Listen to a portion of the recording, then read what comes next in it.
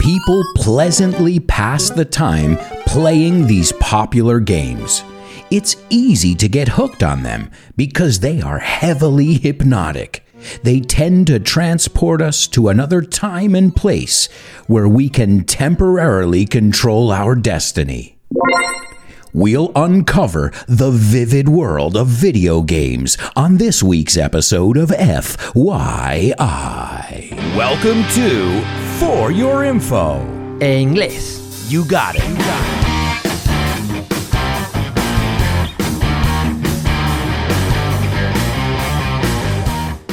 Hello, and welcome to another exciting edition of FYI. I'm really excited about today's, and I don't even know why, because I've never been a big video game guy. I get it, lo pillo, but I personally have never played video games. Except for a few games that I got hooked on. But I never really got hooked on them myself. It was always on somebody else's console, at somebody else's house. So it was a social thing in the end. But I'll tell you more about my personal experiences a little bit later on. First, we need to look at our intro, as we always do at the beginning of the podcast. I started off by saying people pleasantly, agradablemente, I think that would be, pleasantly pass the time playing these popular games. Then I said it's easy to get hooked on them, and to get hooked on something is engancharse. If you think of Captain Hook, he has un garfio, I think you say. Well, Capitán Garfio, Captain Hook, you get it? To get hooked, engancharse, the words are very, very similar. And if you can't remember it, just think of this famous song. I'm hooked on a feeling. Estoy enganchado en un sentimiento. Well, I hope you guys are getting hooked on English. And I hope it's as heavily hypnotic as these video games we're about to talk about. I went on to say they tend to transport us, and tend to extienden a, they tend to transport us to another time and place where we can temporarily, vamos a pronunciar esa juntos, temporarily control our destiny. And it's true. When you have that in your hands, you have the power. When you've got the controller to shoot people, to drive off a cliff, or do whatever else your little heart desires. Now, I hope you don't do any of the things that I just mentioned. It's a game, and it should stay in the digital realm, en el mundo digital. And then I finished the intro saying we'll uncover the vivid world. Vivid is muy vivo, no? And I'm thinking about the colors, because remember, when I was younger, it was 8-bit graphics, 24-bit, 36, and now it's like 1,700,000,000 gigabytes. We've got some serious computing power these days, and we're going to just see how powerful these video games in this industry has become. But I think we should start at the beginning, so let's rewind. So when did the first video game come about? Well, this is debatable because, as always, there were a lot of different technologies that came together to make it possible. So, we needed electricity first. So technically, we could say Thomas Edison was partly responsible for video games. But the first video game that debuted at the World's Fair, so I guess that sounds pretty official. This was at the World's Fair in New York, La Expo, as you say, Exposición Mundial. And this was in the year 1940. A guy named Edward U. Condon. Yeah, guys, don't shoot the messenger. I'm just telling you his name.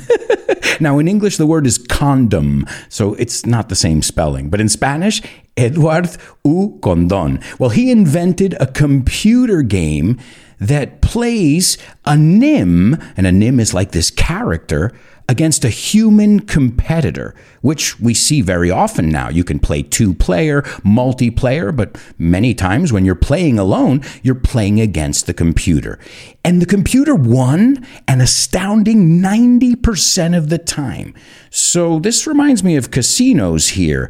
The odds are against us. La probabilidad está en contra de nosotros. So that was the first video game that was presented to the world. Because before that, there were arcades, recreativos, but they had pinball games. I mean, they were all games with moving pieces or games where you'd have to throw a ball and knock down some cans, or you'd have to shoot, these kinds of games. They weren't video, they weren't digital, they weren't electronic in general. So let's make that clear. The idea of a place to go and play games has existed way before the idea of a video game came into the scene. And as with most things, it was a slow start, un comienzo bastante lento.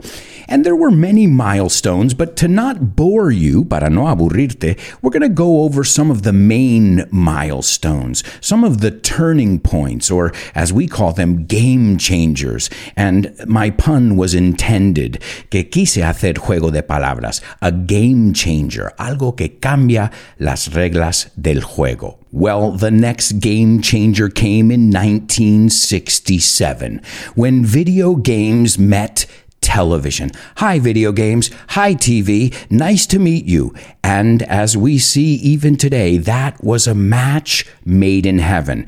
And there was a guy named Ralph Baer. Ralph Baer conceived what he called the brown box.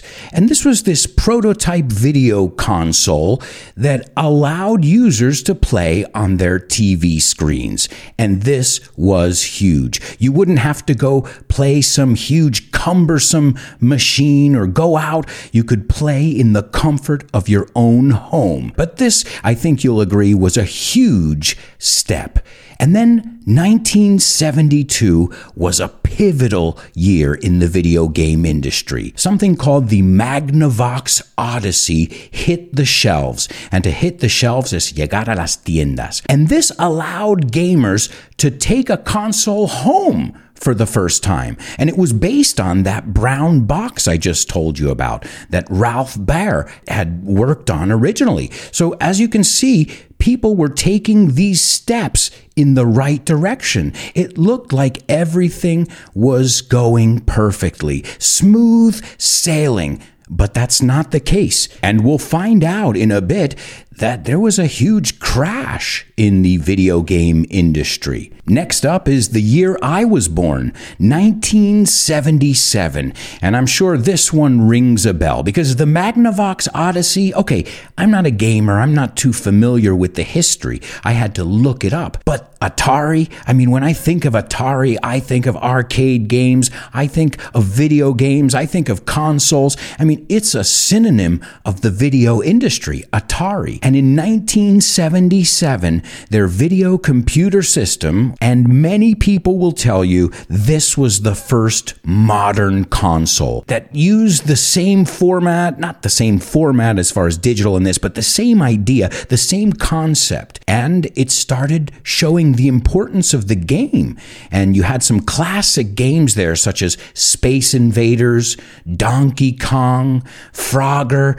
I'm showing you guys my age, or como decimos, I'm dating myself, but I remember going to the arcade at the local mall in el centro comercial while my mom was shopping and playing all these games. I remember having a pocket full of quarters. A quarter is 25 céntimos. So the future looked bright, right? Everything was perfect. People were making progress as far as the technology. There were more games, more titles, more consoles coming out every day. And what happened? Well, the video game crash of 1983. There was a saturation of the market, and there was this period between 1983 and 1985. Now, it could be that it happened on different scales and different places, but in the United States is usually the example everybody's looking at and the one we're talking about here today. And this crash was attributed to several factors.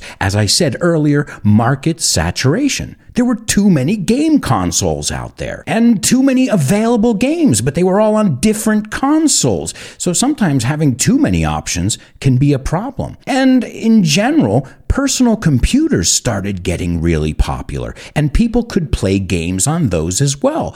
So they lost tons of money. And it really ended what they called the golden age of arcade video games. So Atari, the pioneers, were also responsible partly for its downfall. And in the bonus part of today's show, we're going to tell you what E.T. had to do with the downfall of video games. What? E.T.? You mean extraterrestrial? You mean E.T. phone home? You mean he had something to do with it? Yup, that darn alien. Well, I'll tell you all about the E.T. story in the bonus part of today's show. And just a quick reminder, guys, every week there's a bonus episode that's available exclusively for patrons. You can also get vocabulary sheets and worksheets that go along with each episode. If you're in the higher levels, you can join me in weekly and monthly classes. And most importantly, you'll be a part of a curious community of amazing people. And I want to send a shout out to those amazing people right now, to all my patrons, especially my super duper students, Mara, Javier, Francisco, Roberto, David, Jose Maria, Mila, Alex, Patricio, Edgar, and Loles. And don't forget about my interstellar students, Paco, Diego, Carmen, and Diana. If you guys want to find out more information about getting extra content and even classes with me, you can check it out on patreon.com/Alberto Alonso. And if you'd like a free sample, just shoot me an email or contact me on social media, and I'll get you a sample of some of our documents and some of our classes. And this way you can see if it's right for you. So where were we? Parece una frase tan fácil, pero ¿dónde estábamos? So where were we? Well, we were talking about the downfall. And now you're thinking, but there was a downfall, Alberto, but now video games are more popular than ever. So what happened? What caused this resurgence? Well, following the crash, the industry matured. And that's a really good thing because the industry tried, at least they tried, to learn from their mistakes. What did they do wrong? What could they have done differently? And on every level, talking about developing games, rights, los derechos, third-party manufacturing. I mean, they really defined what the future would look like. And I think that's part of the reason that video games are so successful to this day. Because these people said, okay, guys, we started off right, then we went down the wrong path, we got to turn this thing around. And they went back to the drawing board, como va la expresión en inglés, partieron desde cero, and they reinvented this industry.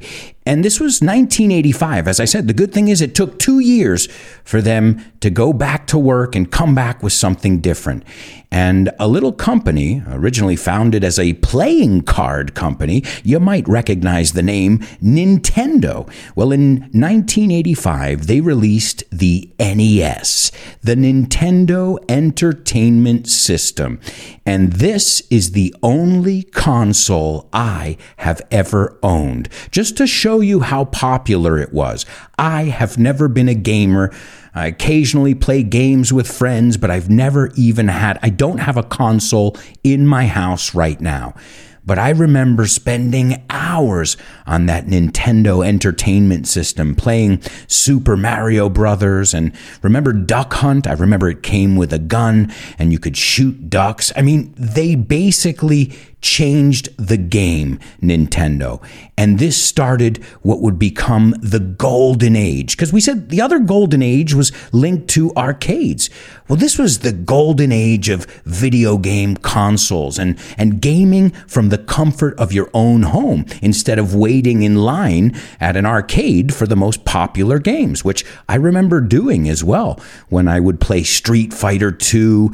Again, I wasn't a gamer, but I would echar una partidita. I'd play a quick game with my friends for fun. And in this golden age, or if you want to call it second golden age, we started seeing some titles such as Super Mario Brothers, The Legend of Zelda, Final Fantasy. I mean, titles that we're still seeing today, that they're spin-offs that are started back in the late 80s, and they're still popular, and they're still making money off merchandising, not just the actual video games themselves. And then another turning point was in 1988. And in 1988, this is when gaming decided to meet the real world. And what do I mean by that? In the 1980s and up to now, mostly there were fictitious characters, some fantasy setting, in a castle like Super Mario Brothers, and you got to rescue the princess. But then they said, well, what if we base it on real stuff? And one of the most famous ones, I don't know if you guys are familiar, in the United States is John Madden Football. And this was the first time they said, well, let's take a real sport and a real presenter or sportscaster and let's put this game together. And they based it on real life. That was a huge turning point because, as you guys know, some of the most popular games right now and longest running franchises are the FIFA games, the Madden NFL games, the baseball ones. So this shows the power of licensing and using real things. The Simpsons, which, okay, it's not a real thing, but it's based on a real series. And they started making these huge franchises. Then in 1989, Sega Genesis, and that's an appropriate name. Now, I know you're thinking, but Nintendo was doing really well. Well, Sega Genesis, they upped the game. The graphics, everything. They kind of said, all right, we're going to make something that's a little less childish, infantil, and a little more aimed at adults, at grown-ups. And so in 1989, they launched the Sega Genesis. Many of you remember it because of Sonic the Hedgehog. And how do we say hedgehog? Erizo.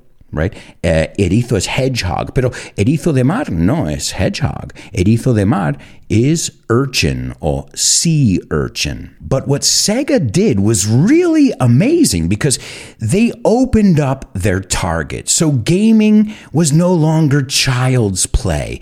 It was something where the graphics were cool. It was high speed. I mean, they realized, well, aren't we all kids inside?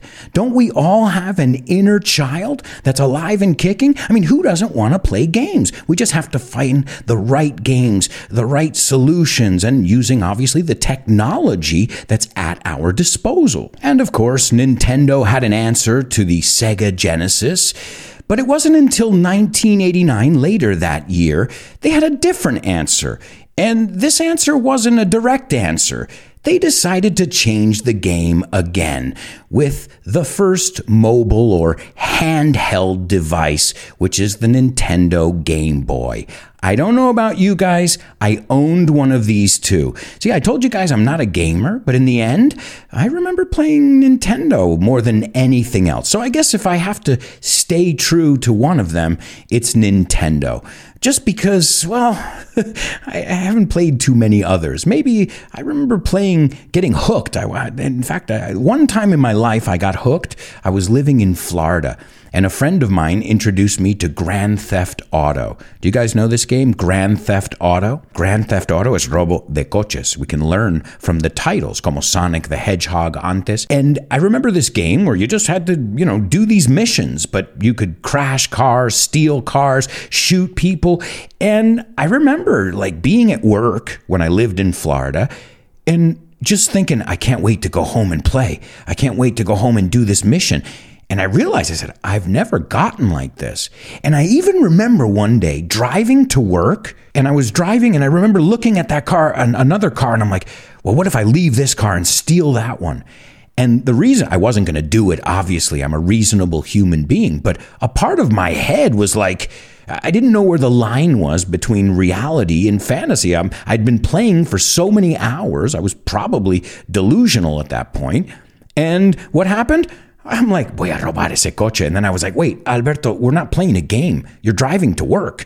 So maybe there's a reason that I haven't gotten into video games. Maybe I don't trust myself. No me fío de mí mismo. Oh, and speaking of Grand Theft Auto, the budget for Grand Theft Auto 5, budget es presupuesto, reportedly cost, are you ready for this? $250 million.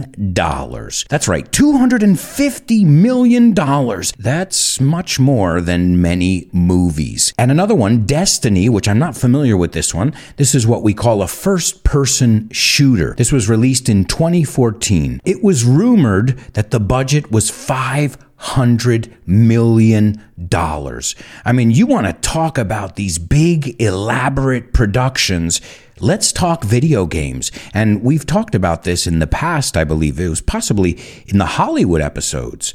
The video game industry has overtaken the film industry, but it's just exponentially growing. And it doesn't seem like that trend is going to end. The video game industry is getting bigger and bigger, and the Hollywood industry or the Hollywood system is getting less and less important. I think it's really interesting to see the paradigm change. I've seen us go. And one of the interesting thing about people who are my age, we've seen it all. We grew up and lived in the analog world, and now we're experiencing the digital world. So I feel like my daughter's never going to know what that analog world was like. So look at that, guys. $500 million budgets. It is huge. And when you think about this is one of the fun facts, and we're going to wrap up now, but remember, we've got the bonus part where we're going to look at more game changers. We're also going to look at that E.T. story, that E.T. connection I told you about. We'll also look at the dark side, and we'll look at using computers and video games for educational purposes. Plus, we're going to have a quiz, an audio quiz that I prepared where I'm going to play 5 jingles from famous video games. And you guys are going to have to guess what video game it's from. I already tried it on my wife and she really enjoyed it. So I really hope you'll join us in the bonus part of today's show because we've got so much more to discover. I just can't fit it all in a half an hour. That's why we have a bonus part. But I'll leave you with this fact. These games that have changed our lives, inspired us, and made a lot of money for a lot of people, the original games like Super Mario Brothers and Zelda, The Legend of Zelda, right now you have more megabytes in a normal picture on your phone than both of those games together. So just think of how simple they were and how they didn't take up much memory. Supposedly these games, now I don't understand megabytes, but these games took up like 0.5 megabytes. We all have in our phone, I imagine most of us, pictures that have much more megabytes than that. So that's an interesting thing too. As technology evolves, so does the gaming industry. And we'll take a look at that and so much more in the bonus part of today's FYI.